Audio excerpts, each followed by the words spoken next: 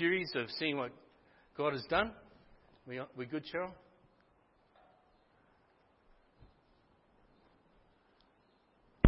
This one on? Great. And the PowerPoint? Thank you. Seeing what Jesus sees. And we're good. Good to go. This is what we looked at last year, and we want to continue the series through John's Gospel.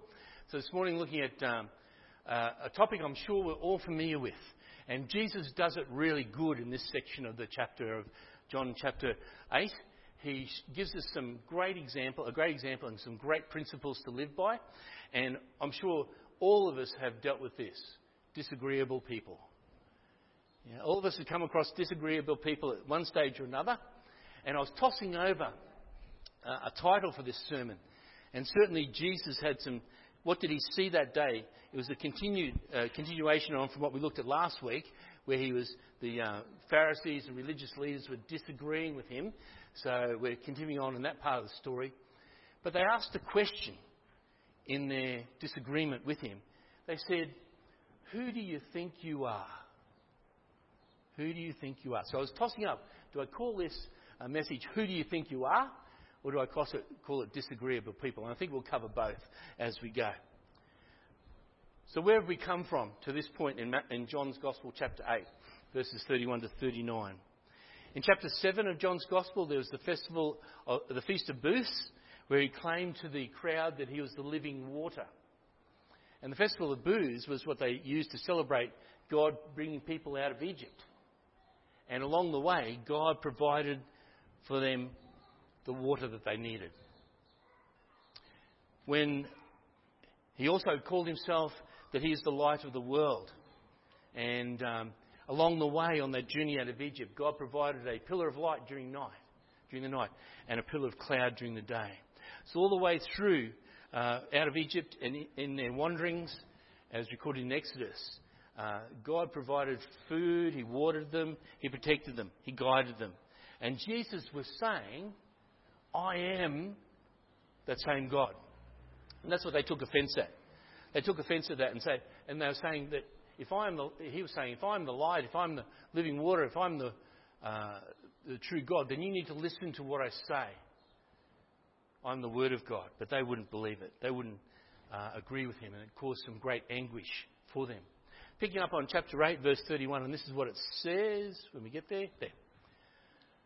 To the Jews who believed him, Jesus said, "If you hold to my teaching, you really are my disciples." Now, just the first part of that verse said, to the Jews who had believed him, Jesus said, "If you hold to my teaching, you are really my disciples."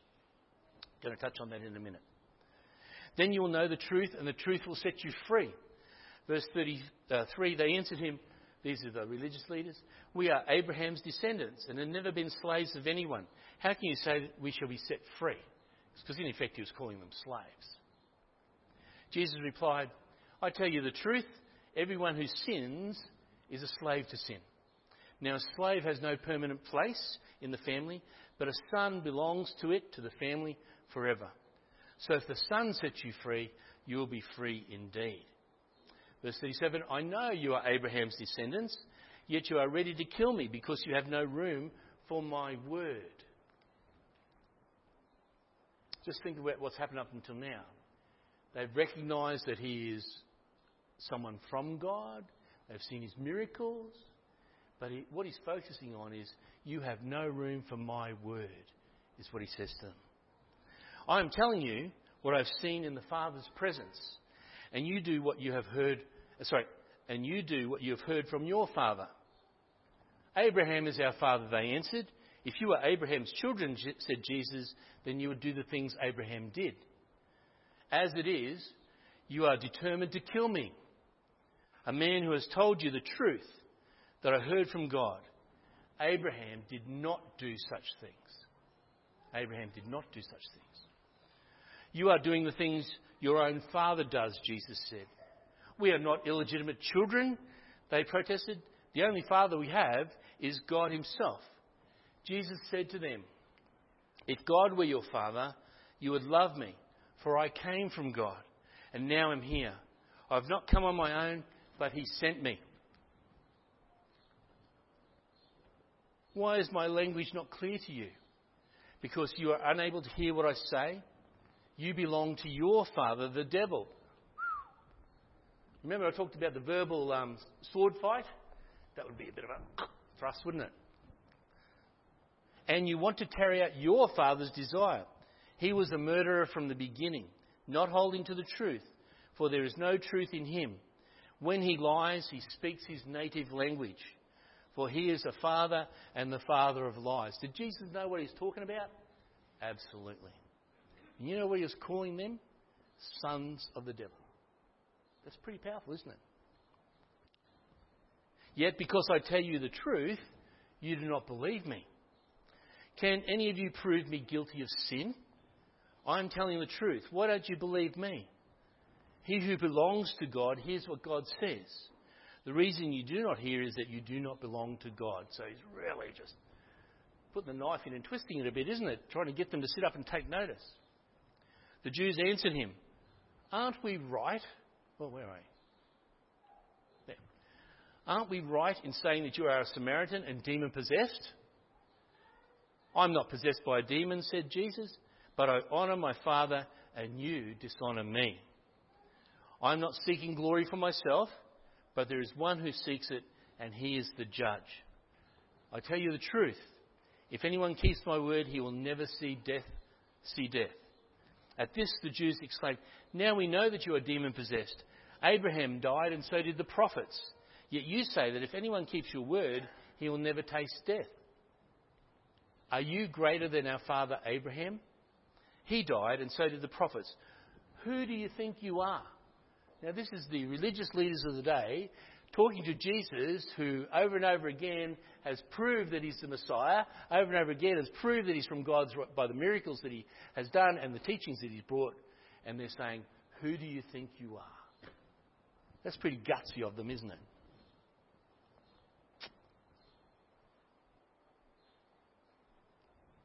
And I've lost my place. Oh, there we are. Jesus replied, if I glorify myself, my glory means nothing. My Father, whom you claim as your God, is the one who glorifies me. Though you do not know him, I know him.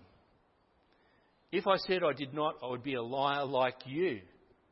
But I do know him and keep his word. Your father, Abraham, rejoiced at the thought of seeing my day. He saw it and was glad. He's talking about Abraham looking forward to the Messiah coming and the fulfillment of the promise that Abraham's descendants would bless the whole world. So Abraham was looking forward to that. Their comeback was, you are not 50 years old, the Jews said to him, and you have seen Abraham? I tell you the truth, Jesus answered. Before Abraham was born, I am. And that I am related back to the God who is the I am. At this, they picked up stones to stone him, but Jesus hid himself, slipping away from the temple grounds.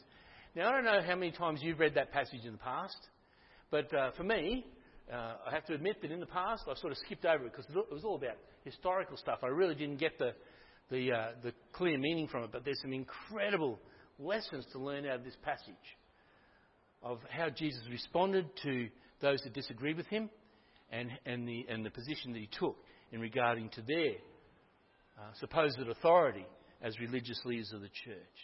Remember I said back in verse 31, it says there that those who believed would be the ones who accepted his word. Well, there was a lot of people in that group, and many of the Jews who were religious leaders and like, they believed in him with that mental assent. Oh yes, we believe you're a good teacher, we believe you do miracles, but it wasn't a life-changing belief that said, we believe you are the Messiah. So Jesus had to qualify what that belief meant. That they would truly be his disciples if they truly believed what he had to say. If you believe, guess what? You need to obey the words that I'm telling you. And that was the thing that was their sticking point, wasn't it? They weren't prepared to do what Jesus was telling them to do. They gave that mental assent that he was a teacher, that he was probably a prophet.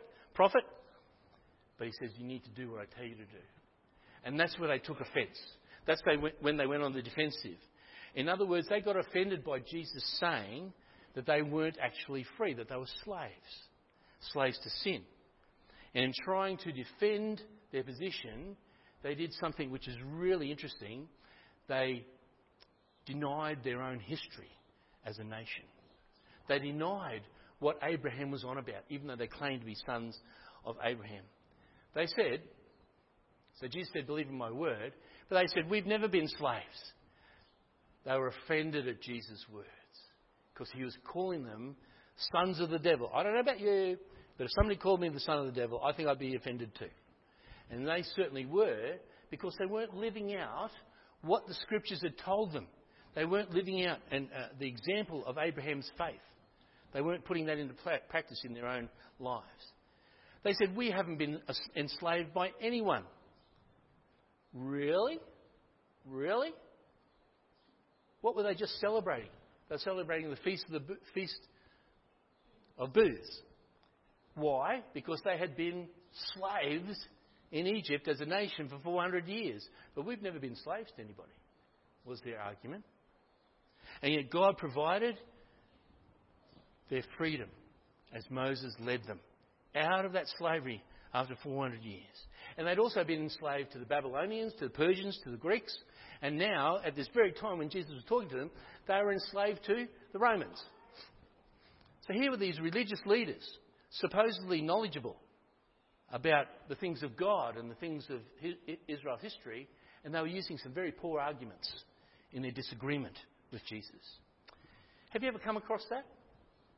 Have you ever had to stand up for something, a principle or an issue or a truth that other people in the room might not agree with? And have you ever had anybody say to you, who do you think you are? By believing that or promoting that? I have. And that's exactly what Jesus was going through. He'd been there. He set the model. He set the example. They were offended at Jesus because he said they didn't know the truth. They were offended at his words. So what does it mean if you don't have the truth? It means that your worship of God is false worship. And that's what Jesus was saying. It means that your faith in God is false if you don't have the truth. And that's exactly what Jesus was saying to them. He was saying to them that their claim to be ancestors of Abraham was null and void because they weren't living out what Abraham lived out. They didn't have the faith example and model that Abraham had. Paul addresses this in Romans chapter 9 and verse 6. And he says, it is not as though God's word had failed, for not all who are descended from Israel are Israel. Now, have you ever thought some of the things that Paul writes confusing? What he's saying is, just because you're a part of the Israeli race, you're not necessarily a true Israelite.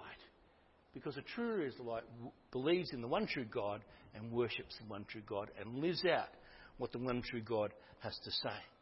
Again, in Galatians, Paul writes this, consider Abraham. He believed God and it was credited to him as righteousness.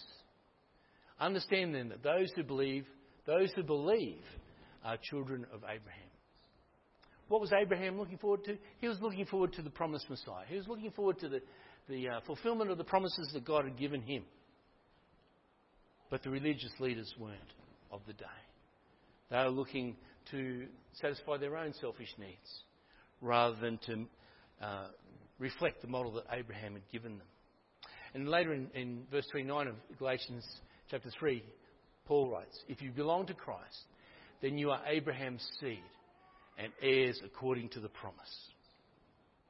Paul was speaking to both Jews and Gentiles, and so he's reminding that you and I, if we have that faith in God that Abraham has, we are children of Abraham. We are children of the promise that God gave to Abraham that the whole world would be blessed. We are part of that if we have that faith that Abraham had in the coming Christ. They weren't happy with that. You know, you can see that the blood's starting to boil with some of these religious leaders because Jesus is really hammering them about the truth and about their response to the truth and about their actions. Because he was saying, in fact, that it doesn't matter who your mum and dad are, you need to believe in Jesus. Gee, I think that's a message for today, isn't it? It doesn't matter if you've been brought up in a Christian home, that's wonderful, praise God for that. But you, individually as a person, needs to believe in Jesus. It's been one of my issues in many of the places that I've lived where people belong to a long, historical, established denomination whose name I won't mention. And many of those people baptised into that church, baptised into that form of religion, but never darken the doorstep of a church ever, other than for infant baptisms, for marriages and for funerals. And yet they claim to be Christians. And there's this faith right, if you like. That's an interesting way of saying it. There's this right to faith because of what family they grew up in, what church or denomination they grew up in. It's not about that at all.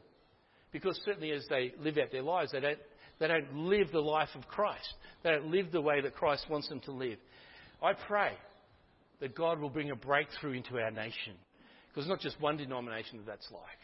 There are many denominations around our country where people have a claimed birthright because they were baptised or born into a church, but don't live their faith out.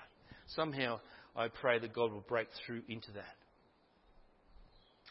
They kept on claiming that they were offspring of Abraham. That was their right. Proverbs 26, verse 4, Jesus certainly uses this as an example when he's dealing with these people. He never answers a fool according to their folly. He never answers a fool according to their folly. Instead, look at what he says in verse 34 to 36. Jesus said, I tell you the truth. Everyone who sins is a slave to sin. Now, a slave has no permanent place in the family, but a son belongs to it forever. So if the Son sets you free, you'll be free indeed. Some of us grew up in Christian families. We praise God for that. Some grew up in families that didn't recognise God. And many people have gone through troubled times in their lives. I can remember some of my mates that I grew up with at high school. They weren't believers. And their normal week went something like this. They'd go out to work during the week. They'd earn their money. They get their pay on the Friday. They get roaring drunk. Wake up Saturday morning with a terrible headache. Say, we're never going to do that again. Work through the week. Come Friday night, go out, get roaring drunk. Yeah, same cycle. And I believe that even though an unbeliever realises that they're doing something that's not healthy, perhaps something that's not right, that they are sinning, they can't do anything about their sin. They can't do anything about their sin. You know, I'm going to quit drinking next time. But as believers, we never sin, do we? Wrong. Well, we don't think like that. We know that if we do sin, if we are disobedient to God, then we are convicted by God's Spirit to do something about that sin, to confess it, to repent of it, to ask God to give us the strength not to do it again, whatever that sin might be, to live a life that is sanctified, certified for God. Sometimes it's slow, sometimes it's painful, but for believers, I honestly believe that if we are truly repentant, truly confess, then we'll be moving toward becoming what Christ wants us to be. As believers, our attitude towards sin changes. We not only hate sin, but we hate the consequences of sin. And Jesus is the one that's giving us the freedom to live beyond that sin. Jesus is saying to them, you're not a son of Abraham, you're a slave to sin. And they don't like it. They don't like it. They don't like being called slaves. Slaves because they don't think they are. He goes on to say in verse 37, I know you are Abraham's descendants. So he wasn't denying their heritage or their lineage. Yet you are ready to kill me because you have no room for my word. If they were spiritual children of Abraham, they would believe like Abraham did. Abraham believed in the one true God. He believed in God and was credited to him as righteousness, the Bible says. Abraham had faith. He had faith in God. He had faith in a promised Saviour or Messiah. Abraham was looking forward to Messiah. He was looking forward to those promises being fulfilled. But he says to these men, you want to kill me. You're doing what your father does. You could really say you're doing what your true father does. And he likened them to sons of the devil. How do we know that he could see that? How do we know that that's true in Jesus' day and in our day too? If you know Genesis chapter 3, verses 14 and 15, it says there, "So the Lord God said to the serpent, 'Because you have done this, cursed are you above all the livestock and all the wild animals.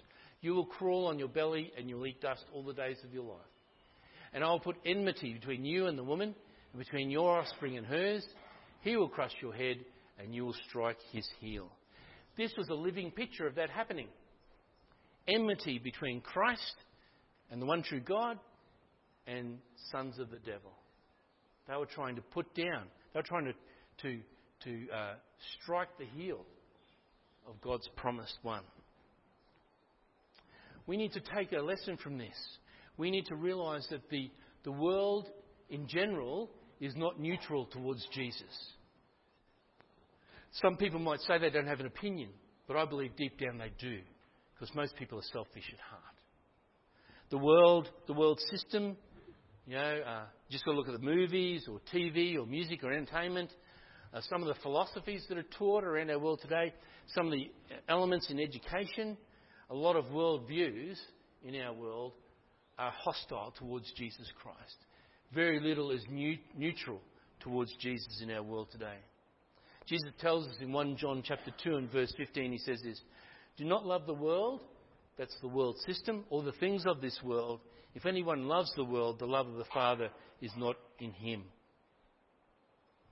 The bottom line, these guys want to kill Jesus. That's the bottom line. The reason they want to kill Jesus is because their father is the devil, even though they wouldn't admit to that. Their passions and desires show their spiritual descent. They were on the downhill plane. Perhaps once they did believe in a one true God, but their actions were not showing it. A true faith is a following faith. It's a faith that is displayed by our desires, our lives, submitted to Jesus Christ. Jesus said in Luke chapter 6, "A tree is known by its fruit. A bad tree will be a bad fruit. A good tree will bear good fruit."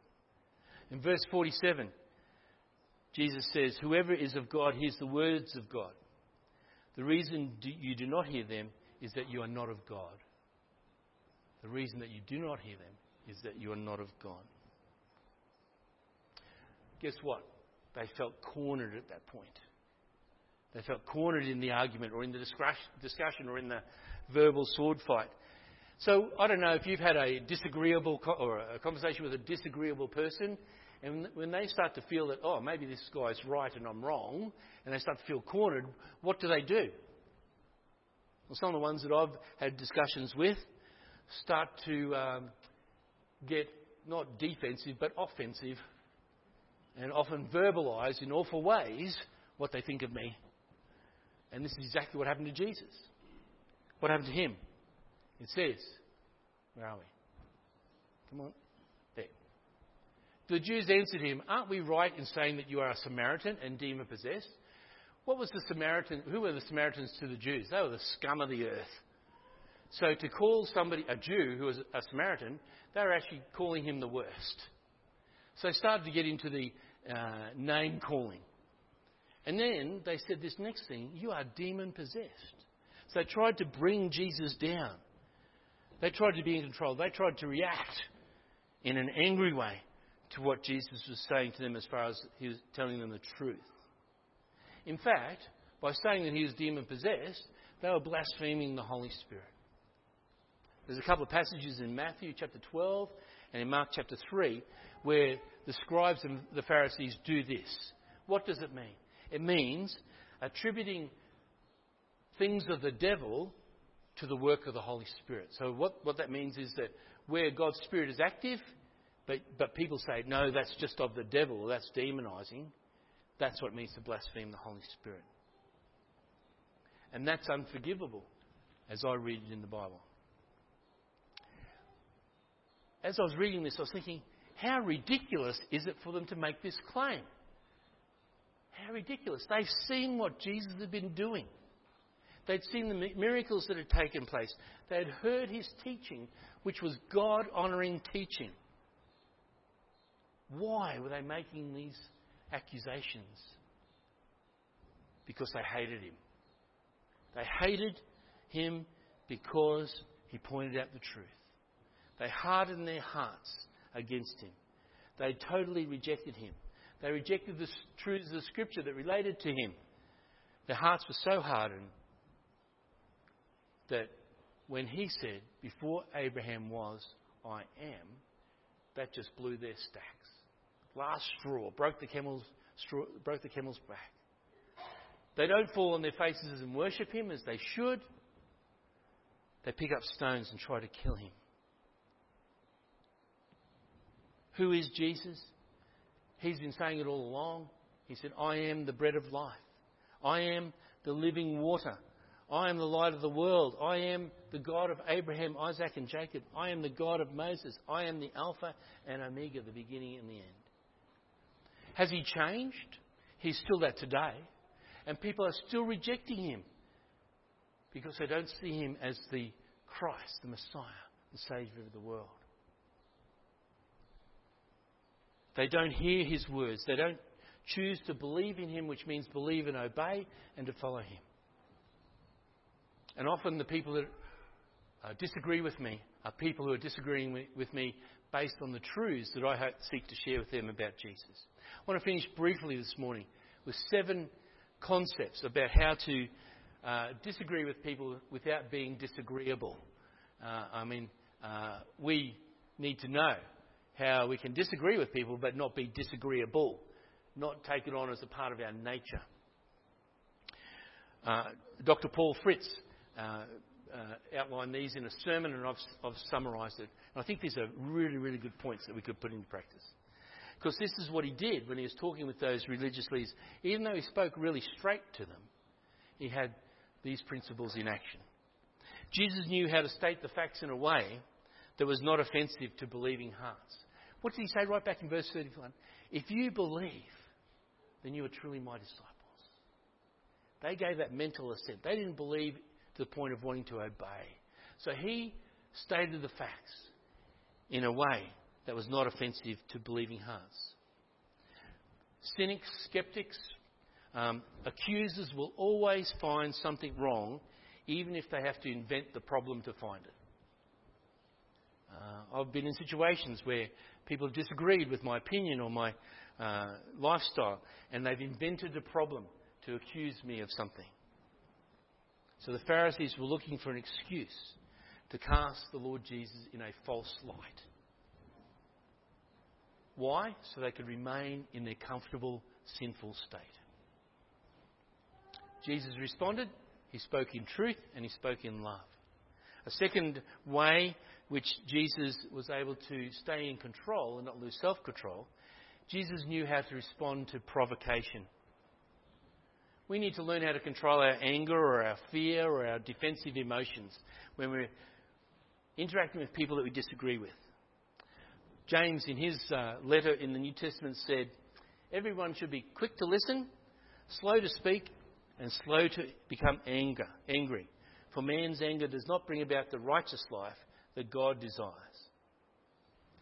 Ask God for the ability to listen before you speak. Who has a problem with that? Who is one of these people that sort of speaks first and then thinks, "Oh, I shouldn't have said that"? We need to ask God, give us the ability to listen and to really hear what the person is saying. It might even help if you take a few deep breaths before you say anything back to them. Because in that time, you're processing what's been said and you're processing your own reaction. Jesus knew that there were people out there who have selective seeing and hearing. You ever come across those people? I think our media is very good at that. They do an interview, they only publish part of it. The part that serves their point of sensationalism rather than truth. And I think we've got to be careful that we don't listen in the same way or see in the same way. We're only seeing part of the story. What would have happened if Jesus had got irritated or emotional or angry at what they were saying to him? Do you think it could have become more than a verbal sword fight? I think it could have. But it wasn't his style. We shouldn't add fuel to a fire that's already burning out of control. And sometimes we don't take the time to listen to how much a person is going through in their anger and their criticism. A lot of people have the attitude, you can't out-yell me, I'm going to out-yell you to get my point across. You ever come across those people? I have. The more you disagree with them, the louder they get, trying to prove a point. We need to remember what James says about being quick to listen, slow to anger. Paul wrote in Romans 12, verses 19 to 21, he says, never take your own revenge, but leave room for the wrath of God.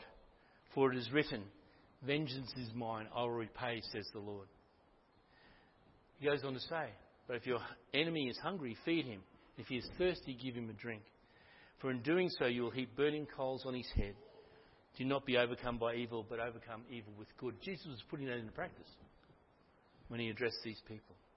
We need to remember that Jesus is the God of peace. Whoop, did I have it there? Jesus knew who the secret selfish agenda that those people are blinded by the truth. I wonder, do we look at what's behind what people are saying to us, or behind the criticism they give to us? We need to respond in the way Jesus responded. He was direct. He was telling them the truth. He was calling them to action. But do you know he went to the cross for those very people that were criticising him and challenging him that day? He went to the cross for them, just as he's gone to the cross for all of us. Jesus is the God of peace. By knowing that we have God's peace in us, a peace that the world can't give, we are able to present that in our thinking, our emotions, our response, our behaviour to people. And if we respond peacefully to people's criticism and their disagreement, then we're really showing people what Jesus is like.